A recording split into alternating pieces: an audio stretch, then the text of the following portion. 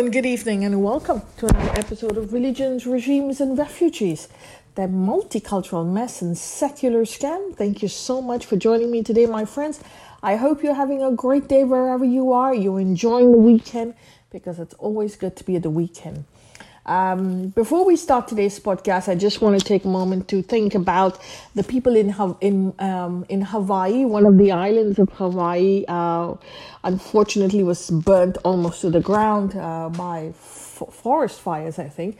And because of the wind, it just spread. I don't know what the real issue is, but the entire island is almost burned to the crisp. And it's very, very sad. People dying. So please research as much as you can. Do your homework and spare some a thought for the people of the islands of Hawaii who are going through a very tragic time right now. It is important to think about them and send them all your energy so that they may survive this tragic moment. So today we're going to talk about, on that note, another kingdom, the kingdom of Ahoms. We've heard a lot about it in the newspapers and in the social media chatter and on YouTube. But it's something that I never knew. We never knew about this growing up. We've never thought about this in school. Why? Why were we never thought about a community, a kingdom that was there for 600 years? I mean, after all, we're supposed to be a secular country, an Indian country. We were supposed to learn all about our ancestors. We got independence from the British to learn about our own heritage, our Sanskriti, live our own lives. But we were told we got independence from one colonizer, but we were taught about another colonizer. That's all we were taught. We were taught to adore and adorn and submit to and glorify one colonizer to the detriment of the other. The Mughals, nothing else was taught to us. So this group of people, the Ahoms, were never taught. Why? Because these were the same group of people that kept the Ahoms, that kept the Mughals at bay. They did not allow the Mughals to take over the region, and they're called the Ahoms. So as to not inspire another generation of Ahoms and not give the Indians, the modern Indians of the 50s and onwards, post-independence Indians, a chance of thinking that yes, they can revive their Indian culture, their Hindi culture, to the detriment of the colonial hangover of the Islamic invaders and their descendants. We were not told about the Ahoms. So let's see who they are. The Ahoms are a Thai Ahom, also known as Thai Ahom, an ethnic group found mostly in Assam and Arunachal Pradesh. They're an ethnic group made out of interbred descendants of Thai people. So they're said to have come to Assam firstly around 1228, and there were many other people who joined them, tribes, clans, because remember, you don't form a group or you don't form an ethnicity by one clan or being pure. It's always an amalgamation of many groups and clans who form a traditional, a bigger outfit, and then you take on a label and you stick together and then form a hybrid group, and that's how all groups are formed. Many indigenous people of the Brahmaputra Valley joined them later, and they were called the Ahoms. Sukapa, the Thais group leader was Sukapa, and 9,000 supporters formed the Ahom Empire from 1228 to about 1826, which ruled over parts of modern-day Assam, the Brahmaputra Valley, until this time. And the current Ahom people are culture, a mix of Thai, ancient Thai people and culture. They're as well as indigenous people of Tibeto-Burman people, cultures, and assimilated into Assam. As a consequence of Ahomization, the local people and diverse ethnic groups of Assam who accepted the Thai way of life and administration were incorporated into their fold. and they became known as the Ahom. So many local indigenous groups, clans joined this bigger Ahom empire to consolidate their power. Obviously, it's always done for power and for security, economics, and so on and so forth. There were other groups also, the Tibeto-Burman Borais, were entirely absorbed into the Ahom community. Members of other communities were recognized as Ahoms based on their devotion to the Ahom monarchy and the use of their abilities, talents, and economic output or knowledge. So approximately at its height, 1.3 million in Assam. They are now the largest Thai group. When I say Thai, I mean THI. Ahom people are primarily located in Upper Assam, particularly in districts of Golhat, Jorat, Sibsagar, Dibrugarh, and so on and so forth, and the south of the Brahmaputra River.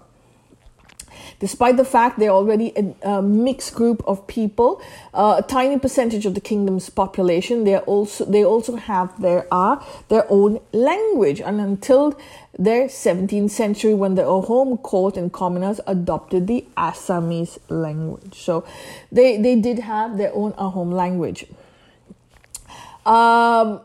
They fought many battles with the Chinese. The Ahom-speaking people rose to power in China's. The origin of the Ahoms, the original groups or clans who ended up in the Brahmaputra Valley, they rose up. Some of them, the clans, come from China, the Guanxi area. From which they migrated to the mainland Southeast Asia in the middle of the 11th century. The Thai Ahoms can be traced back to either South China's Hmong Mao or Myanmar's Hukwang Valley.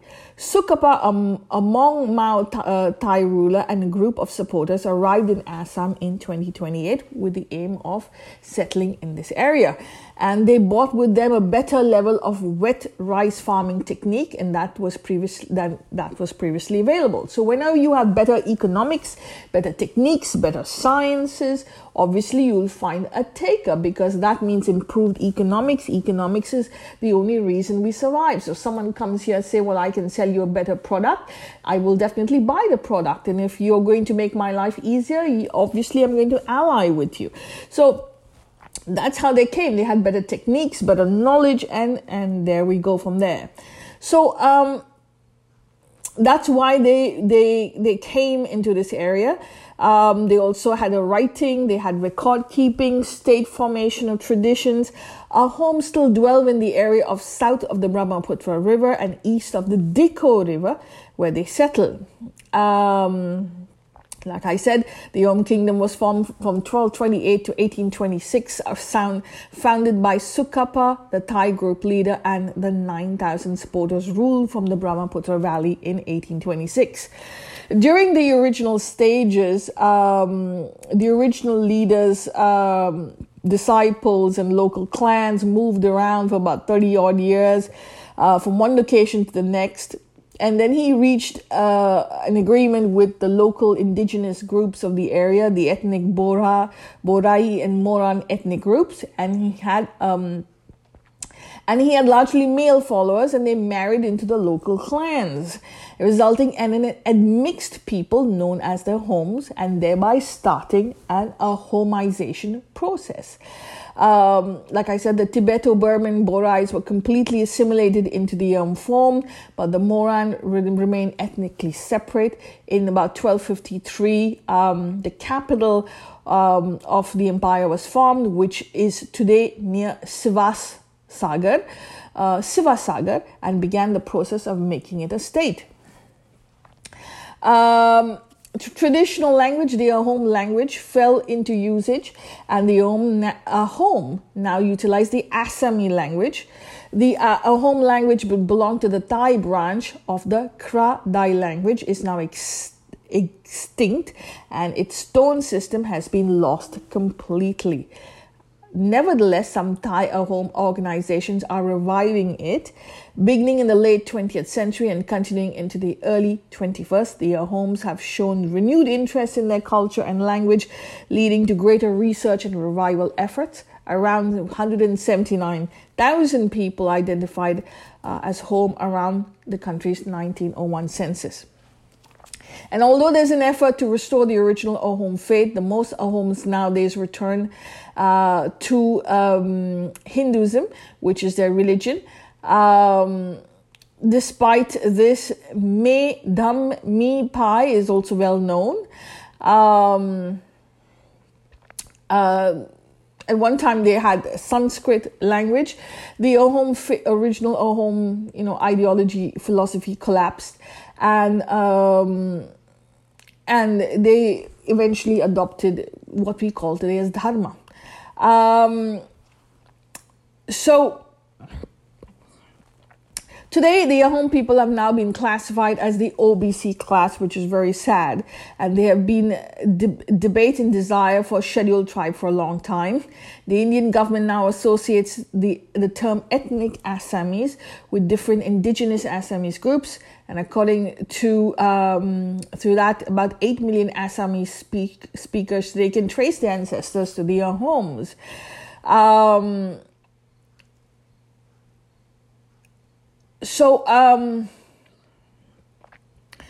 The Ahom are, so to conclude, the Ahom are an ethnic group, hails from Assam and Arunachal Pradesh, and parts of them descended from the Thai people who first came to the Assam Brahmaputra Valley around 1228. They're currently India's biggest Thai tribe and with a population of 1.3 million, and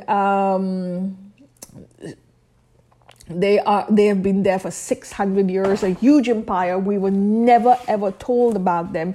It is very sad. And like I said, it was only because the Ahoms, were definitely not Christian, because the Christian empires were taking over, the Christian colonizers and the priests and the missionaries were taking over that space, and also because the Ahoms fought the Mughals. And if the descendants of the Mughals existed on the Indian subcontinent, they wanted to revive their power.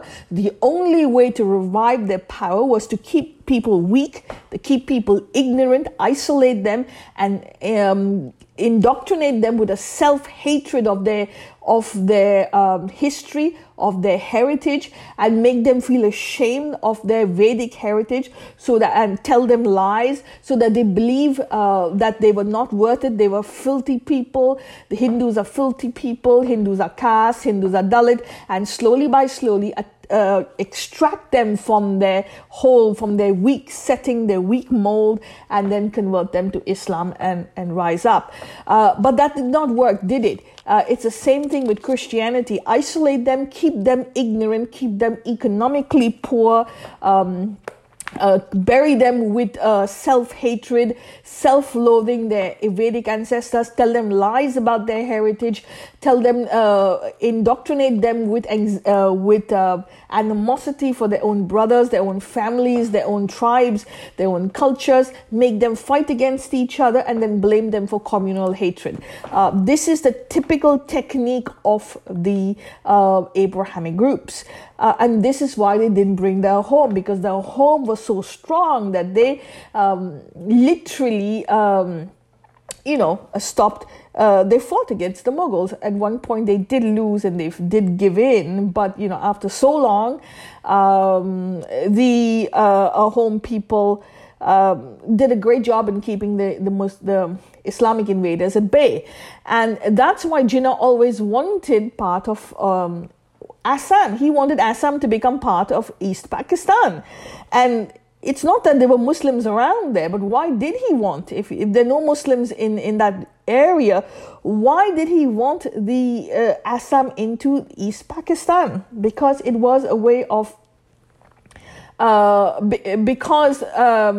was a way of getting revenge on the people who kept the Muslim invaders at bay, and who finally lost to them. But once you lose to Islamic empire, you're always supposed to be their slave. You can never rise up. You always have to submit. You always have to be their slave, be their servant, and give them the jizya tax. They don't pay anything, and they don't pay anything. You have to be their servant eternally, because they believe that this is the only religion and ideology of God. So you can never win. Once you lose forever, because Abrahamic groups are flat earth theory. They do not believe that they are cyclic and that the sun never rises the next day. Once it's dark forever. That's why they lose all the time, because they can't understand the cycles of life.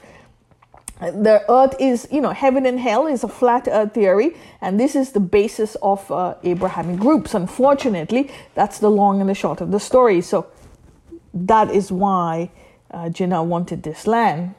But the reason why I'm bringing it to you is, if you go to Al Jazeera, we have our favorite secular historian, and that historian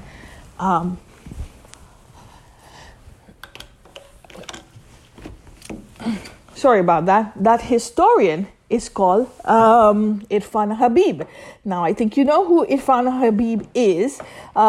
He is a historian, a secular Marxist historian who's very old right now. And I think at one point, he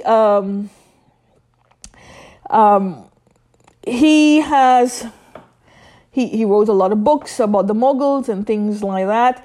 And obviously he thinks he's God's gift to planet Earth, because he's an historian, funded and used by also the Indian secular governments on the basis of, they're secular, they're about giving rights to all, blah, blah, blah. And he has gone on Al Jazeera saying the Hindu word is Arabic, so why don't they throw that out? Which is a falsehood. And he's talked about the Ahoms. He's talked about the Hindu Nationalist Party, which is a nationalist government trying to remove chapters of centuries of Muslim rule in the subcontinent, including those of the Mughals from our school textbooks. The right-wing government, who is our Nazis, and it says it's not simply bias, but lies and falsehood are being glorified. The Aryan business is just like the Nazis. So he's calling Hindus Aryans. They're Nazis. Obviously, all Muslims are also Hindus. All Muslims are also converted by force into Islam. 95%, 99% are converted by force, descendants of those converted by force. Yet they live here, the bulk of them don't pay tax. But that's okay, and the Aryans are the Nazis. And one of the things he said in this article, Hindu right-wing has always considered the Mughals as outsiders. Now they are attacking other Muslim leaders, but they do not want to talk about the Ahoms. So the Ahoms are also foreigners. They're not native to this land. They're Thai people, blah, blah, blah. And he's sort of, basically, technically, literally, verbally sort of spat on them. Calling them, saying that the Hindu, the BJP are applying fantasies like India being the mother of democracies. No historians admitted that India was the mother of democracy. So he's basically doing the same thing that Rahul Gandhi is doing, putting India down in front of everyone, trying to pretend that India is this bad fascist group, Nazi groups. Basically the Mughals were the one who civilized India. Before that, it was not a civilization. It was nothing. He used the Ahoms a big deal in this area, and he says in his interview, he says very clearly, the Ahoms are also Thai people, so they're foreigners. So why don't they remove the Ahoms? Why do they want to bring the Ahoms back into us history books? We can go into this a whole lot.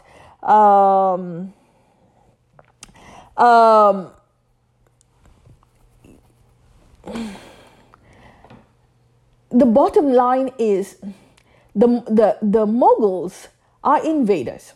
They are not, the Ahoms are not invaders. This land, Hindustan, the Akhand Bharat, and the entire Vedic belt from Western Sahara all the way to the Japans, the Koreas, Japan, were all, at one time, we were all nomadic people. We moved up and down. Around 9,000 years ago, we lost the desert, Arabia, because it became desert. But the Indian subcontinent from Rajasthan, from the Thar Desert, and even Baluchistan, all the way up to the Thailand, Cambodia, Vietnam, was all one. It was the same philosophy. It's the same civilization. It's very much like today, Morocco to Arabia, to Pakistan. They share the same civilization, the same history, the Islamic civilization. Do you want to say that one is an invader? Do you want to say is one is not native to the other, or one is a foreigner to the other? They're the same Islamic civilization. They say the Ummah. So it's the same civilization. The Thai is the same civilization. Cambodia, Vietnam. All these people at one time were one civilization. They moved up and down as nomadic people. So whether they came to settle in the Brahmaputra Valley, or they came to settle in Burma, in Thailand, in Malaysia, what is modern day Malaysia, modern day Indonesia, it's the same civilization. It didn't make any difference. They didn't have passports like we have in these days.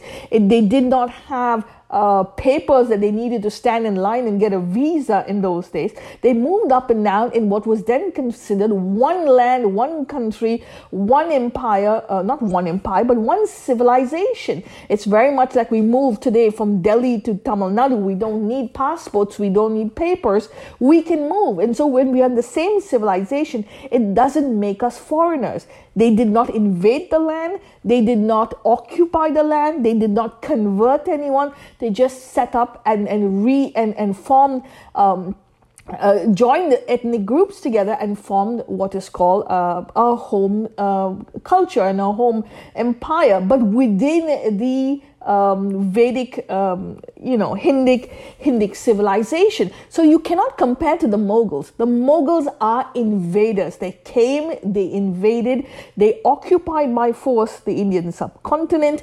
Not only did they occupy by force, they forced themselves, they ethnically cleansed the Hindic civilization on the Indian subcontinent. They forced people to convert. A lot of Muslims today are descendants of Islamic invaders and that of the Mughals. And the Delhi Sultanate prior to them, the Lodis and all of them, the Ghaznavids, the Lodis, the Arabs, they still force people to convert. They ethnically cleanse anyone who does not convert to their supremacy. They use slaves. They converted people as slaves. They took women as sex slaves. They tried to make the entire subcontinent into their civilization, but they failed. They always fought against each other. Each one had concubines, and concubines had their sons and cousins and wives and so on and so forth. They fought against each other. They killed each other within their own civilization. They fought with other caliphs and other caliphates on the outside, which is their Turco-Mongol cousins, ruling in the Ottoman lands. There was anxiety between each other. That led to a widespread battle, civilization battle, destruction of temples, destruction of our civilization, theft of food, theft of land, theft of gold. And obviously, they catered to their own people. Whoever converted, they were given tax breaks. They were given land. They were given specific tax submissions. I can't get the word right now. They were given special gifts from the king, from the emperor, and special help from the emperor. And Irfan Habib knows that because he's written books on it and you can buy it online. Special grants were given if you converted to Islam, which is very much like Christianity did in the Americas. If the natives converted to Christianity, they were allowed to keep their land, they were allowed to keep their territories, they were allowed to go to schools. But the moment you did not convert, you were isolated, you were kept away, your social and economic system was destroyed. You had no food, not able to hunt, not able to gain any employment, gain any source of nutrition or food or a way of remaining on the land, and slowly by slowly they died out of famine, out of sickness, illness, pandemics, and this is exactly what the Muslims, the Islamic invaders did. So you cannot compare the Ahoms, who did not invade any land, to the Mughal invaders and the Islamic invaders of the land, and you cannot call the Hindus Aryans. And try to make everyone believe that the Hindus are Nazi, Hindus are fascist, Hindus are right wing. The only fascist group of people are the Abrahamic invaders into the Indian subcontinent. They're the real fascists. They're the ones who killed. They're the ones whose supremacist ideology, not only their supremacy, but they want to continue their supremacy while pretending to be continuing to be victims, but they're in alliance with groups all over the planet. They are funded by groups all over the planet. They get big amounts of money. They're running drug cartels. They run drug cartels from Pakistan, and that's why Pakistan and Afghanistan is a mess. The Vedic lands the Vedic age in those lands has disappeared. Dharma has disappeared, and now you've got drugs across the board.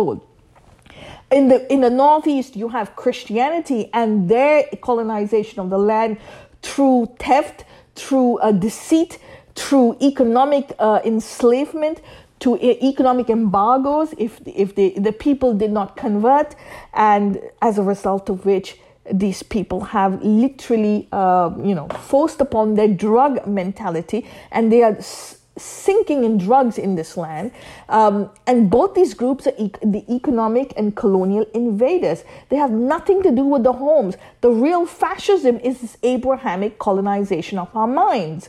That's the real fascism. That's the real invasion. They are there to ethnically take over and destroy our Vedic civilization once and for all. What Irfan Habib forgets to say, that all the knowledge of Islam comes from foreign civilizations. The Berbers of North Africa were the ones who gave the knowledge, who had knowledge prior to the Arabs invading the land. They gave that knowledge and shared the knowledge with the Muslims Arabs who invaded. Similarly, in Baghdad, it was not the Arabs who had the knowledge; it was the Persians who had the knowledge. And the Persians not only had that knowledge, they shared it, and they allied with the invading Arab empires, and because they had ethnic tensions among themselves, and their knowledge was transferred to the Muslims. Also, the Barkid family, who were Buddhist in Baghdad, they were the ones who allied with the Arabs who invaded and shared their knowledge with Islam, and that's how Islam gets its knowledge. Similarly, the knowledge and the pundits of Kashmir went into Baghdad and translated their texts and shared their knowledge with the Islamic Empire. Today, Islam says, we invaded this, we built this, our science was so great, this was so great, we had the Islamic age. That's wrong. It really comes, a lot of this comes from the Indian subcontinent. But today, because they do not want to recognize their past, they only want to recognize their supremacy, they cannot accept the fact that there were other groups, other empires who existed who were much more decent and much more better off than them, but they do not want to acknowledge this. They do not want to join hands. They do not want to reach out the other side. They want everything to be glorifying their, insulated mindset. They end up pretending to be victims, calling everyone Nazis and fascists, but they're three fingers pointing back at them. So this is what Irfan Habib says in this text. It says, India is supposed to be the original home of the Aryans. It declares the Aryans went here to civilize the world. Historians must prove by establishing facts that they can't manufacture facts. You can't create an Aryan race, and this is an insult to Sanskrit, because actually in earlier Sanskrit texts, Arya is an area in Iran. Iran is plural of Arya. Actually, it means the land of Aryans, which is absolutely BS. Iran is not Arya, Iran is not the plural of Aryans, and Iran is not where Sanskrit and Aryans existed or originated, because that is complete hypocrisy. We've talked about the fake Aryan invasion theory, how it is made to insulate and aggravate Hindus and make them believe that, oh, they came from another land, they invaded this land, only to camouflage the bloodshed of Abrahamic invaders into the Indian subcontinent. So to camouflage that, they have to say, well, the Hindus also are invaders, so, they have no way to tell us what to do and tell us that we are bad because they are also bad, which is absolute BS. Because the Vedic belt actually is the entire belt from Morocco, Western Sahara, all the way to the Koreas and Japan. That was at one time one Vedic belt. And all this land followed the Vedic, was a Vedic civilization. Arya only means noble. That's all it means. And the only part that remains Vedic, or to some extent Vedic, is the Indian subcontinent, but the Islamic invaders will never acknowledge that. Not only that, they want to believe that they are supreme over and above the Vedic groups, because they do not want to acknowledge that even the numbers, they didn't even have numbers, they didn't have the zero, they had nothing, they couldn't even read and write. But to acknowledge all of that is to dethrone their supremacy, undo their mindset that they have been indoctrinated it. So they take it down on groups like the Ahom, which were left out of our Indian textbooks, only so that we do not get the knowledge of our ancestors, of our heritage, of our history, and gain the confidence to rise up again. But as we like to say, the crap at the end of the toilet bowl will always go to the end of the toilet bowl, and at one point go down the tubes into the darkness, the pits of the earth. And this is what is happening right now. We have a right to know history. This should have been put into our history books way, way back. We are a huge civilization. We cannot put everything in. We know that we cannot put everything in. But why was everything left out and only the Mughals put in? I mean, to the detriment of everyone else. Not to say that there was nothing else. Yes, there was. But such a small extent, when the bulk of our history books were taken away by by glorification of Mughals, and as a result of which we have been put in a corner, insulated, isolated, and made to self-hate ourselves, to glorify this group of people who thought that by taking it away from us, at one time we'll forget, and then we'll give in to these Islamic groups who will convert us. On the other side, you have the Christians who convert us, and then we'll go back to fighting the Crusades against each other to see who's going to control and convert the Indian subcontinent the fastest. Two ignorant groups who have spent 3,000 years fighting with each other have now become colonial hangover, who are trying to do their best to see who's exactly going to take over the Indian subcontinent. But it's not going to happen, because we can go back to the basics, learn the knowledge of our ancestors, whoever we are, because this is history. The homes are real history. It needs to be put back in our textbooks. We need to study about it. If you have time and you have place, please go to Assam, visit Assam, and you will be a better person for the knowledge that you've gained from our ancestors. On that note, my dear friends, I take your leave. I thank you for your time. I thank you for everything you've done. I thank you for your support. Please Google homes, do your research. And that, my dear friend, is Dharma in action.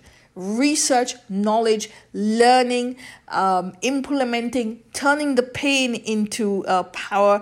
That is called Dharma. On that note, I wish you all the very best. Remember, whatever our label, we are all human. We are all species of life. We all have the same right to live and exist on this planet.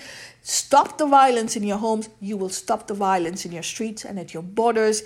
And we are all the same. We share the same energy field throughout the cosmos and our galaxy, and that's why we call ourselves Ahom Brahmasmi. Thank you very much. You have yourself a great, great day.